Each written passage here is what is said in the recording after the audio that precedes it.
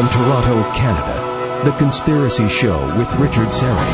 Thanks for inviting me into your home, long-haul truck, RV, camper, taxi, your parents' well-appointed rec room, your loft, that greasy spoon just off the interstate, and your cabin in the woods. Hello to all of you listening in on one of our affiliate stations across North America. About 40 stations now, if you can believe it. And you can find a list of affiliates at strangeplanet.ca in the radio section. Hello to all of you who listen in via the Conspiracy Show podcast. And that's all over the place. Conspiracy Show podcast. Don't forget the new podcast, Conspiracy Unlimited, which drops every Monday, Wednesday, and Friday. And those who catch us on the YouTube channel, don't forget to subscribe. And the Zoomer Radio app and the Conspiracy Show app, both fantastic apps, both free downloads.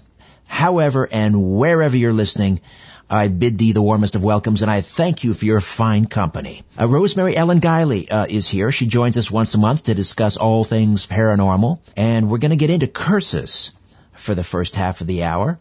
Not only cursed objects, but also intergenerational family curses, like the Kennedys. Then, in the second half, our paranormal news roundup. Rosemary is one of the world's preeminent paranormal investigators and the author of about 70 books, many of which are encyclopedic works on angels and the saints, werewolves and vampires and ghosts, etc. I always look forward to her dropping by. Hi, Rosemary. How are you? Well, doing well, Richard. Gearing up for the year, and I think it's going to be an exciting year. I've got lots of things planned, new books, a lot of events, a lot of travel coming up. You just never stop. How many books do you have in the pipeline right now? Be honest. 3, 4? I've got 4. Ha-ha! Nailed it! And they'll probably all make it out this year, too. And then I also have books by other people coming out because I publish other authors' works now through my Visionary Living Publishing. Yes, visionaryliving.com. Your output is just remarkable. You are so prolific. How do you do it? Where do you get the energy? Well, I've always had good concentration and focus, and for reasons that I can't explain, and I'm not even sure I want to explain because you never want to lose the magic, is that how I write it is usually how it's published. I do very little revision. That's how it falls into my head. So I do a lot of research and mental organizing of material. Then I start writing, and like I said, I don't have to do much on the revision end. So that has enabled me to have a very prolific output through my career. And it's such a rich vein to be mined, this whole paranormal, metaphysical field. There's just never any shortage of things to write about, obviously. It just never stops. And that's one thing that I like about it. There's always a new mystery to be explored or more to be known about some other area. And because I work in a lot of different fields, you know, I do the paranormal, metaphysics, cryptids, UFOs, mysterious unexplained phenomena. It gives me a wide range of material to go into. So I'm constantly engaged in something new and exciting. Well, here's a topic I know that you've written extensively about, and you're definitely sort of the go-to individuals to talk about curses. And the reason I bring this up, I was recently reading online about this. It was a dynasty in India. I won't get into the details now, but going back into like the 1600s. And this dynasty, one generation after the next, there was just one curse after another. When we're talking about curses, I mean, we talk often about cursed objects and cursed people. But is it possible for a family to be cursed so that it just carries on one generation after the next? Yes, it certainly is, and we have seen that throughout history, and we have a very modern example in the Kennedy family here in America. Sure. You could say that it's the old biblical curse, the sins of the father being visited on the son, so to speak, that if there have been bad actions, misuse of power by someone in a powerful family, that can bring a curse on a bloodline, especially if some of the same power games are played by subsequent generations. The Kennedy curse, I don't know where we would begin. I guess maybe with the eldest brother, Joe, that was killed in a plane crash during the Second World War, and then I believe there was a sister who died as well. I mean, and then, of course, John and Ted and Robert, and on it goes, and then in the second, even the third generation now. Yes, and it all revolves around power. the greed for power and the manipulation of it. And the curious thing is, however, why do some people manage to get away with this and others not? It might have to do with guilt that builds up in individuals and is sort of spiritually carried from one generation to another. And then sometimes I think there are examples set too, that by seeing these sorts of things play out, we're all given lessons in the consequences of the wrong use of power and money. Are you someone who subscribes to the idea of karma? Yes, because I believe in reincarnation. And I do believe that lifetimes are compensatory, that we are rewarded for the good things we do, and we have to compensate for the bad things that we do. And that this serves as an explanation for why bad things happen to some people. There's also the idea, I understand, in reincarnation that you choose the circumstances of your next incarnation because you want to sort of slowly increase your vibration in your consciousness each lifetime that you have, and so that it's possible that some people actually choose these lives that end tragically because I guess that's just another lesson they need to learn on their road to getting off this Hindu wheel of life. So is it possible then, for example, that Jack Kennedy and Robert Kennedy and eldest brother Joe and their sister Kathleen, she also died in a plane crash, they chose these lives that would end tragically?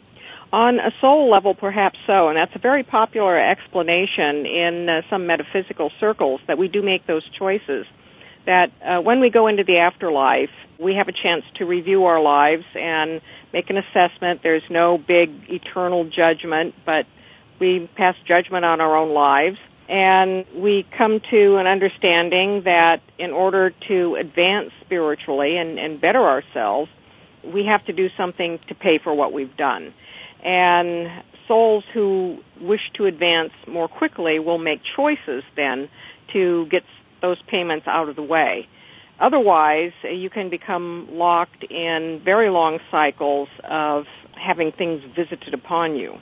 Another possible explanation for the Kennedys, I'm not sure how you feel about this one, is that occasionally, a cursed item will find its way into the possession of a family, and we can get into the Hope Diamond, and it's nearly a dozen victims. But I'm wondering, do you think it's possible? I don't know if anyone has ever investigated this. Is it possible that the Kennedys somehow came into possession of a cursed item? It's possible. We don't have any evidence that that's the case. But whenever people have something, especially powerful people, if they have something unusual like a piece of jewelry or a prized possession, and then something tragic happens to them, we make, and this is a natural human reaction, there is an immediate association of tragedy and misfortune with certain objects. Let's say, for example, hypothetically, that maybe the patriarch of the family, Joseph Kennedy, had a ring that he wore all the time, and this was one of his personal marks of power. And then tragedy starts happening. Well, that ring could take on the association of misfortune because it's part of his energy, and then it becomes part of the energy and the misfortune as well. This is often believed to be the case with jewelry items like the Hope Diamond. In the case of the Kennedys, we don't have any real evidence of a cursed object, but we have other examples throughout history. And, of course, John Zaffis and I have done a couple of books on haunted objects, many of them cursed, yes, some deliberately by people, and some through misfortune. With the Hope Diamond, there is a long history of people who've owned it who have had bad things happen to them. The original, if I'm remembering the story correctly, didn't it all begin when the original Hope Diamond was stolen from a Hindu statue by the first owner? Well, that's a legend, and nobody really knows exactly how true that is. It sounds like an Indiana Jones Temple of Doom kind of story. Indeed, but, it does. The diamond was originally quite large. It was over 115 carats. It was called the Tavernier Blue because a man named John Baptiste Tavernier supposedly plucked it out of a temple idol in India, and the diamond did come out of India. But in the 1600s, then it winds up in France and into the possession of King Louis XIV. And it is from there that the misfortune goes. Now, Jean-Baptiste Tavernier died in a very unpleasant way. He had after he stole the diamond, he came down with a fever, and then it was said, according to lore, that his body was ravaged by wild dogs or wolves. That's how I want to go. Don't we all? But then there are other reports that he really lived until he was 84 years old. But, it makes for a good story. But, some of this you just can't dismiss because, the king gets it, King Louis the 14th. He has it cut down in size, and he wore it. It was called the French blue, and the diamond has a blue color. And Louis XIV didn't die pleasantly either. He died of gangrene. Yikes. Some of that you can say, well, back in those days, these are the sorts of things that happened to people. But nonetheless, all of his children, at least his legitimate children, died in childhood. So there's this aura of tragedy that then starts building up. And people around the king had very unfortunate deaths as well. So, of course, the diamond then is passed on down the royal line, and guess who gets it? Louis XVI and his wife Marie Antoinette, and we know what happened to them. Oh, that ended well.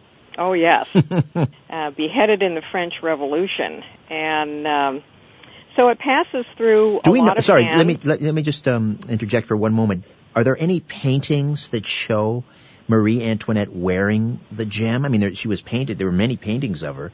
Have you ever seen a painting of her wearing the blue diamond? I have not, but that's something that I haven't specifically researched either. But while more recent owners of the diamond have been photographed and painted wearing the gem, I'm not aware of one with her. All right. Listen, we're going to take a time out. When we come back, here's an additional one. Marie Antoinette, one of her, I guess, her entourage or a member of her court, apparently wore the diamond on special occasions, and she was attacked by a mob in a horrible fashion. She was hit with a hammer, decapitated, stripped, and disemboweled, among other things. As if that's not bad enough. And then her head was impaled on a pike and carried to Marie Antoinette's prison window, all for wearing the blue diamond, perhaps. We'll pick this up on the other side. Rosemary Ellen Guilley, right here on The Conspiracy Show. Stay with us. Big Brother is listening, and so are you, to The Conspiracy Show with Richard Syrett. We are back with Rosemary Ellen Guilley. We're talking curses. And where did we leave off? We had Louis XIV. He died of gangrene. He had the Hope Diamond. All of his children, I think save for one, died in childhood. It gets passed down to Louis the 16th, and of course Marie Antoinette. She had a rather tragic end, beheaded, of course. A member of her court, her closest confidant, was killed. She wore the diamond on occasion.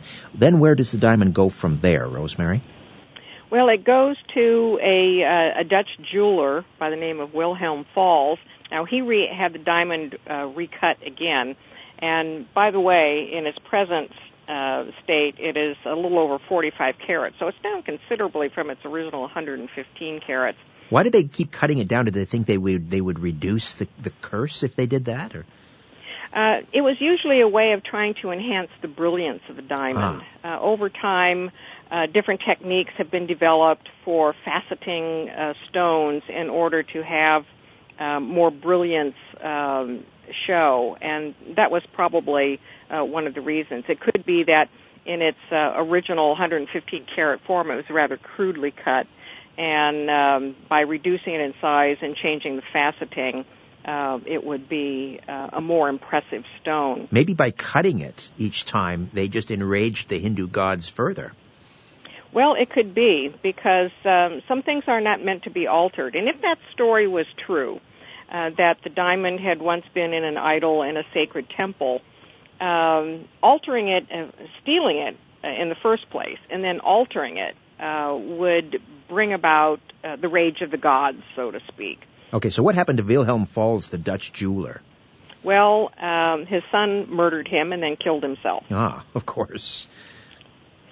And here again, you could make the argument in any individual case that, tragedies happen. But when all these things stack up around a single piece of jewelry, it starts to get very interesting. So then a Greek merchant got it, and he winds up driving his car over a cliff and killing himself, his wife, and his child. Oh, my. Now, in more recent times, then, it came into the possession of an heiress named Evelyn Walsh McLean, and she owned the Washington Post. And she loved the diamond, and she wore it. She would put it on her dog and let him run around in it. And then mysteriously, deaths start happening around her. Mother-in-law, her son, her husband leaves her for another woman, and then dies in a mental ward. She piles up debt, has to sell the newspaper. Her daughter dies of a drug overdose. It's just one thing after another. So her heirs then sold the diamond to a very famous jeweler named Harry Winston. Then it became the Winston diamond. It did, and how did it don't exactly know. Sorry, how did it get the name Hope Diamond? Because it was the blue diamond, it was the French blue. When did it become known as the Hope Diamond? Do we know? I'm not really sure about that. And whether or not there was a legend of some sort of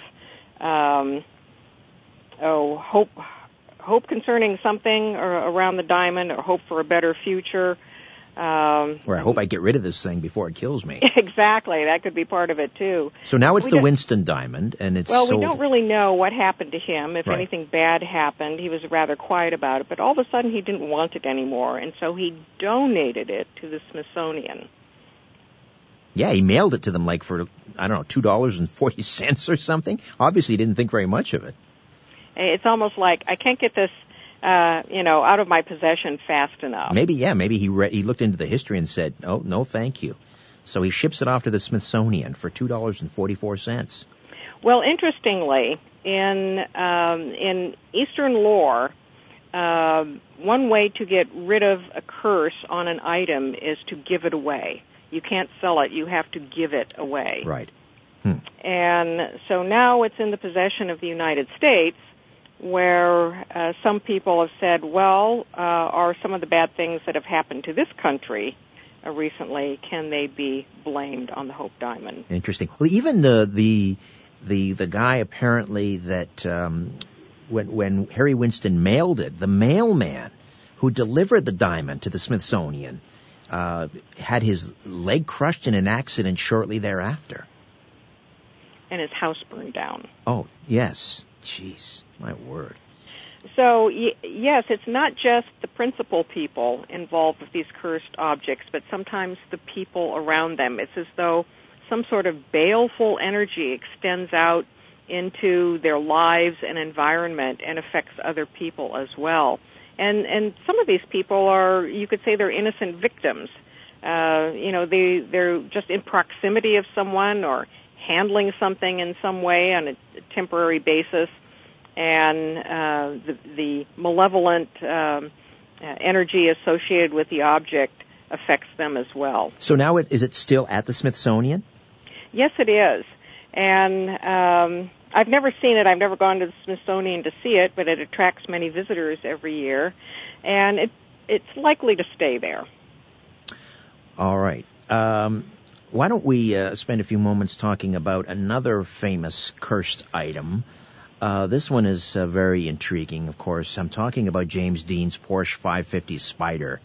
The car he was in when it crashed, he was killed in 1955. And that car would kill and kill again. A very strange case. And James Dean and a mechanic he knew were en route to a car race in Salinas, California.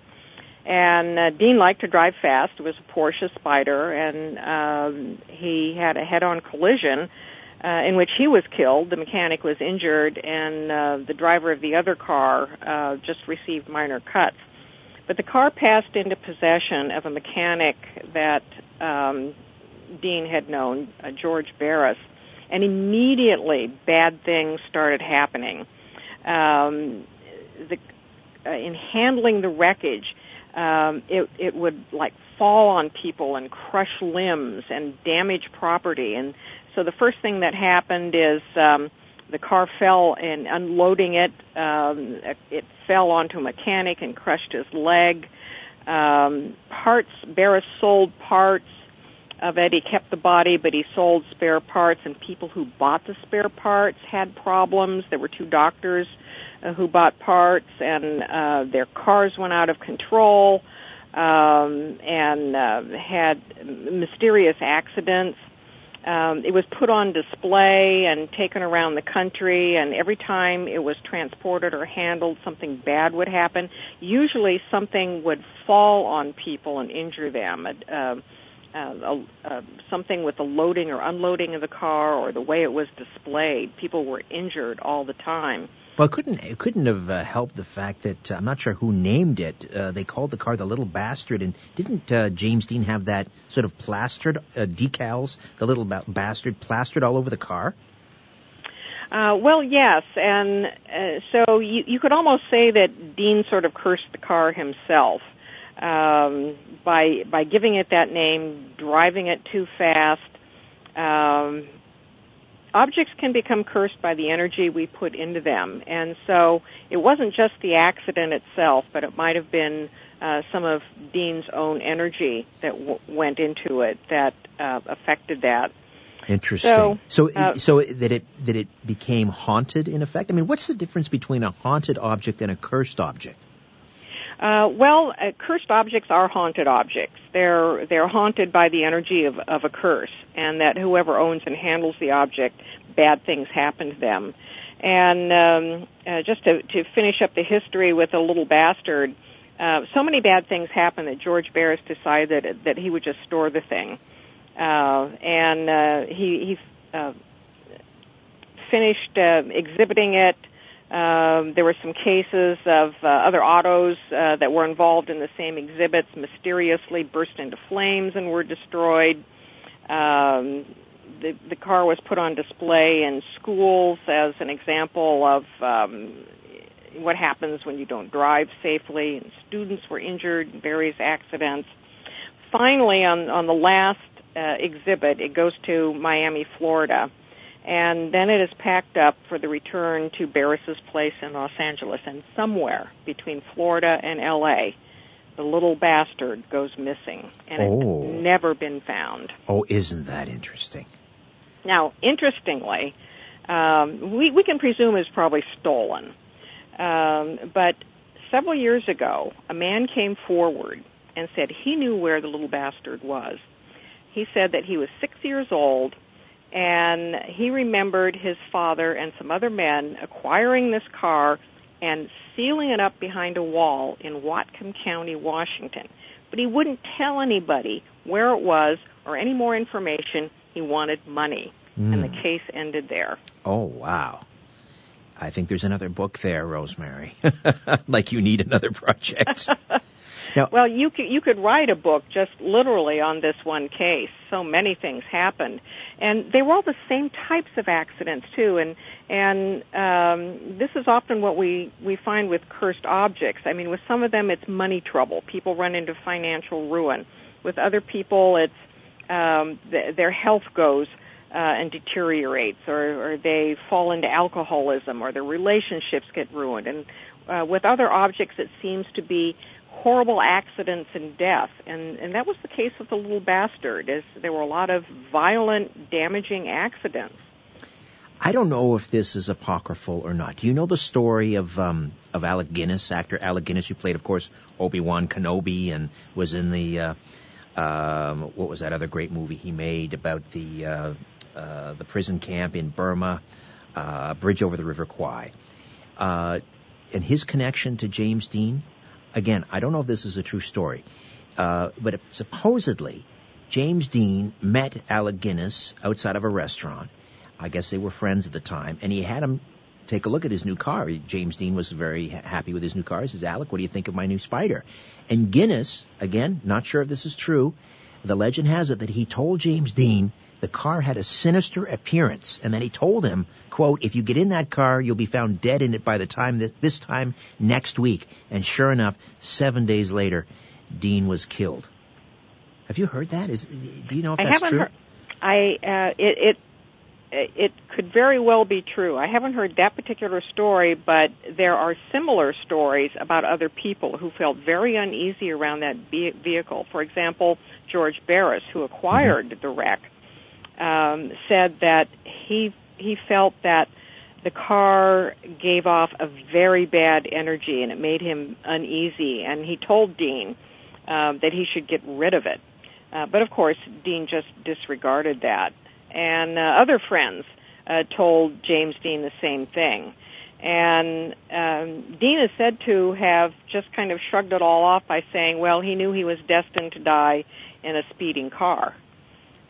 So I don't know if that's true, but is that a sense of self-fulfilling prophecy? He acquires a car, imbues it with a bad energy by naming it the little bastard, and if he has a sense of predestination that he's going to die in some car wreck, that energy then becomes part of the car as well. We have just about a minute here before the break. If someone has taken possession of something, maybe it's a piece of costume jewelry, maybe they've inherited something. You and I, years ago, we talked about a Masonic apron here in the Toronto area that someone inherited. And then all of these sudden these horrible things start to happen. If you suspect the object is cursed, just in 10 seconds or so, what do you do? Well, first of all, you get it out of your house. Because usually these things will create environmental disturbances, haunting phenomena and nightmares and things like that. Objects can be cleansed. They can be cleansed in sunlight and salt and also through prayers and invoking spiritual help. Sometimes people get rid of them by burying them, throwing them into deep water, taking them to the dump, something that starts to break up the energy. All right, we'll take a time out, we'll come back, and we'll do a little paranormal roundup, some great stories in the news. Rosemary Ellen Guilley stays with us right here on The Conspiracy Show. The world is being pulled over your eyes. This is The Conspiracy Show with Richard Syrett. We are back with Rosemary Ellen Guilley. Do yourself a favor, get on up to her website, visionaryliving.com, and check out her online store, which has, I'm guessing, about 70 books now in total, many of them major encyclopedic works. You could really stock up your library. If you're into the paranormal and the metaphysical, it's all right there. How many books is it actually, Rosemary? I think I'm up to 67 now, and I have a new one coming out in just a few weeks. Maybe we'll talk about it next month on a future show. It's called The Road to Strange, UFOs, Aliens, and High Strangeness. Excellent. All right. It's a date. I want to talk about this case. It sounds for all the world, this took place in England, like a case of spontaneous human combustion. What do you make of this man who died after he burst into flames on a street in Hull, England? Well, it certainly sounds like a possible case of human spontaneous combustion. Flames were seen in coming out of residence, and emergency help was summoned. This just happened recently, last year, and a man was literally on fire. And emergency services arrived. He was very badly burned, and no one knew how he caught fire. There were no accelerants on his body. It didn't appear to be suicide. There was no evidence of a break-in or any kind of struggle. He was so badly burned that he died at the scene. And interestingly, this was the second case, because earlier a similar emergency had been reported where a man was on fire and had to be rushed to the hospital and also died as well. Now, in cases of spontaneous human combustion, by the way, the first documented case we have of this goes back to about the mid-1600s, where there was a French account that reported a woman just suddenly went up in ashes and smoke in her bedroom, was the description. But in these spontaneous human combustion, it seems like the body just bursts into flame on its own. And how could it do that? It would have to be some sort of intense internal heat. Now, there are patterns to the way these bodies burn, and usually the torso burns. It's entirely consumed. But the head, the arms, the hands, the lower legs, and the feet usually don't. If a body's going to burn, it's a very unusual way to burn, and it takes a very high temperature to burn human flesh. The fires that affect these cases are contained to around the body. They don't seem to spread to someone's home. Now, cases that have been reported in the past, the burned corpses are found after the fact, and it's a puzzle as to how the fire started and why the bodies burned in the manner they did. Here we have two cases where at least people saw the fires and were able to get medical help there. So we don't know if the bodies were fully engulfed in flames or they would have burned in that manner had emergency crews not been able to reach them. But it's a mystery that's never been solved. Yeah, I remember there's an interview or a quote from science fiction author Arthur C. Clarke, and he said that the question he gets from, and I don't know that he wrote about this phenomenon, but he said he got asked more about spontaneous human combustion than any other topic. Which I thought was kind of odd from a science fiction writer. I don't know that he wrote about it, but this was something obviously that people wanted to know about from him. And it touches on our deepest fears. Death by fire is one of the most horrible ways to die, and the idea that a body can spontaneously burst into flames for no reason could be, I mean, it's certainly a curiosity to some people, but it also is deeply troubling at a very primal fear level. Nobody knows why these things happen. There haven't been any obvious cases of strange diseases or dietary things. Some people say, well, it's the consequence of some sort of sin. This is the punishment for it. That's pure speculation.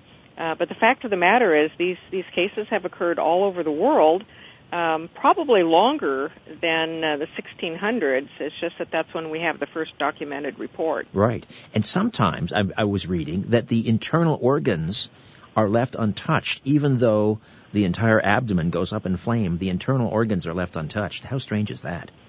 Well, it's very odd, and sometimes the like the head might be charred a little, but not badly burned either. And it makes no sense that, especially if a torso is going to be completely consumed by fire, you would think that the organs would certainly be destroyed as well. And why some of them would remain intact, no one has an answer for it. Just about out of time here, heading into a break, and we'll pick up some other stories. But has anyone ever survived spontaneous human combustion? Do we know? I haven't heard of many cases. I'm not sure about that. I believe there have been one or two cases where the combustion started and then was extinguished, but I don't have the details on that. All right, we'll take a time out. We'll come back. We'll talk about a woman who claims she's had sex with ghosts and a near-death experience, but not the typical one. This person had a vision of hell where he feels all the bad things he did to others were being replayed. Back with more of my conversation with paranormal researcher, investigator, author Rosemary Ellen Guilley. Stay with us. Providing the evidence and letting you draw your own conclusions. This is The Conspiracy Show with Richard Sarrett. We are back with Rosemary Ellen Guilley. Again, the website visionaryliving.com. She joins us once a month to discuss all things paranormal.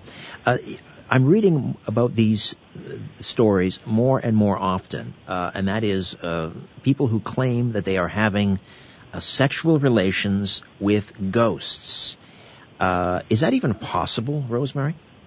Well, it's called spectrophilia, and yes, it is possible. We have throughout history many reports of sexual intercourse with spirits, including the dead and demonic entities like the incubus and succubus and other unknown spirits. And this has continued into modern times. As more people have come forward with cases, I think that's encouraged others to talk about it as well. But I've interviewed many people who've, for example, stayed in a haunted hotel room or moved into a haunted place, and there was something resident there that started sexually pestering them at night. Now, for many people, this is a terrifying experience, very unpleasant, and something that they want to repel. But some people find it very pleasurable, even more pleasurable than human sex. Well, that's apparently what has happened to this Amethyst Realm, quite an interesting name. This is a 27-year-old spiritual guidance counselor. I'm not sure what that is. I think of a guidance counselor as someone in high school who tells you what kind of a career you should have. So I don't know if she's advising ghosts on a future career. However, she believes that she's been having sex with at least 20 ghosts, and as you say, she now prefers them to real-life men. I don't know. How is it possible that a physical being, flesh and bone and blood, could have relations of any kind with something that is spirit, non-physical? The sensations of it get to be quite physical, and I've encountered this with people I've interviewed and in some of the cases that I've researched in the literature, that in a typical scenario, a person is in bed and they feel something get into bed with them or climb on top of them. They're likely not to see anything, but they feel it. Sometimes they do see it. In the cases where unpleasant entities are involved, there may be horrific visions of something. But something gets into bed with them and then starts acting like a human attempting to have a sexual encounter would act. They feel physical touching that's very arousing. For a woman, they feel penetration.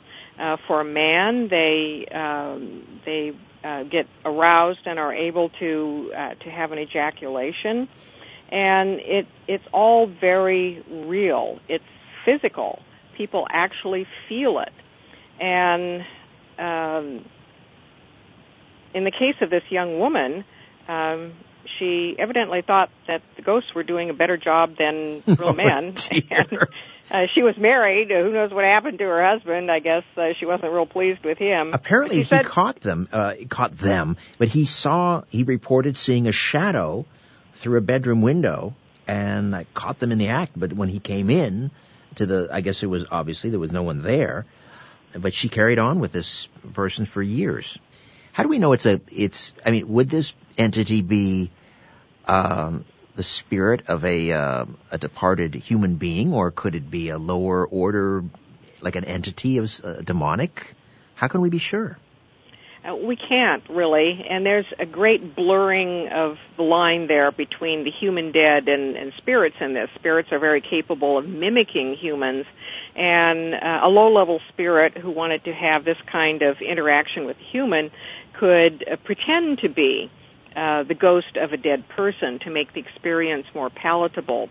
There are also cases of people who are in deep grief over the loss of a spouse or a partner, and they have these experiences as well. So are they inviting these experiences? Is it part of a psychological condition that then becomes projected in a way? All of these things are possible. But the fact of the matter is that people, both men and women, have these kinds of sexual encounters with spirits all the time. Now, this woman, Amethyst Realm, who, again, believes that she's had a series of 20 sexual partners that were ghosts, she says she wants to get pregnant with a ghost baby. Well, good luck with that. But, in earlier times, and especially like during the Inquisition, where people were reporting witches sending demons to have sex with them, there were accounts that some sort of spirit baby would be possible. And the theologians who were inquisitors actually came up with very bizarre theories to support this idea. And, for example, they could only do it through collecting human semen and then using that semen to implant in a woman, and that would create this kind of weird demon spirit baby. But I don't think anyone's ever actually had a ghost baby. We do have people who have contact with aliens, sexual contact with aliens, who say they've had children with them. Right. I'm wondering if that's what might be behind this phenomenon, and particularly with this amethyst realm. Is it possible she's actually carrying on with an extraterrestrial or some sort of interdimensional being and not spirit at all? My own theory on this, based on her descriptions and similar cases, is that these are masquerades.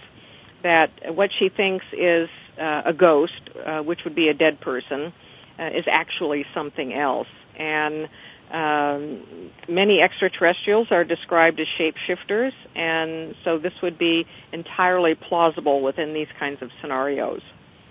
All right, I want to talk about this near-death experience, but this one is not the typical near-death experience. We often hear about people who maybe they die on the operating table, or they die suddenly. Their soul body leaves their body. Then they see, of course, the light. They walk towards the light. They are welcomed by, the spirit of relatives that have passed on. They feel this. We often hear about the description of incredible, unconditional love. They don't want to go back into the body and so forth. This one, entirely different. This person got a glimpse of the cellar, hell. It's actually a more common experience than people would like to believe. When descriptions of near-death experiences started coming out, and Dr. Raymond Moody really brought this to the fore in the 1970s with his research on it from patients that he interviewed. It was very comforting to hear about these celestial journeys through tunnels of light and reunions with dead loved ones, and sort of see the pearly gates and then come back and be able to have your life transformed. But what was always there as an undercurrent, which then took a while to come out, were the people whose experiences were quite the opposite. They saw hell instead. Right. And what happened to this one man who had a near-death experience when he was 19 was very much like that. He said that he was in a place that was very foul. He was taken by a being to this foul-smelling field. People had animal jackal faces. There were demonic creatures who put people in cubes. And he was told that everybody had their own customized personal hell, and that they suffered greatly. And so he experiences all of these horrors of hell, which are straight out of the chapbooks of the theologians of centuries ago, the pit of hell and the punishment that would await you if you lived a life of sin. So why did he have such a negative experience? Well, in other documented cases, some of it can be attributed literally to guilt over people who have these experiences, who have guilt over things that they've done in life, may have a deep-seated fear that they might go to a bad place in the afterlife. And so this journey becomes an expression of that. Here was a guy who described himself as an alcoholic drug dealer and a thug. And he also tried to take his own life. That's what precipitated the out-of-body experience. He swallowed sleeping pills. It was an attempted suicide, and his mother realized what he had done. He was 19 years old, and had him rushed to the hospital. And of course, in Christianity, at least, it's taught that suicide is one of the worst sins you can commit, and that it will put you in a bad place in the afterlife. So there are a lot of collective conditioning things going on. He's led a bad life. He attempts to commit suicide, and then what he experiences is this hell that's retribution for that. So he has the opportunity to come back. He's able to save himself in this experience by asking for salvation. And he's finally told by another being that he actually begged to be born into this particular life, and he even chose who his parents were going to be, and that he had something yet that he had to do, and he had to go back. And he was able to transform his life as a result. He was in a coma for a while, and he went through a long recovery, but now he runs a nonprofit organization to prevent suicide. Well, this near-death experience that ended with a vision of hell may have ended up saving his life ultimately. Quite possibly so, but it's very unsettling to many people to think that going to the afterlife could be a bad trip. And we're taught a very conservative view in religion that you will be judged, and if you have committed bad deeds, then you're going to be punished for that. Most people have some skeletons in their closet that I think they worry about through life, and whether or not they're going to have to compensate for that in the afterlife. But one of the outstanding things about the near-death experience is that there doesn't seem to be a final judgment. There isn't a being standing there saying you are condemned to eternal hell or rewarded to eternal heaven, that there is some sort of chance for redemption. And I think that people who have committed heinous acts in life do go to hells, and that they are customized hells. They are customized to the acts and the psyche of and fears of the individual.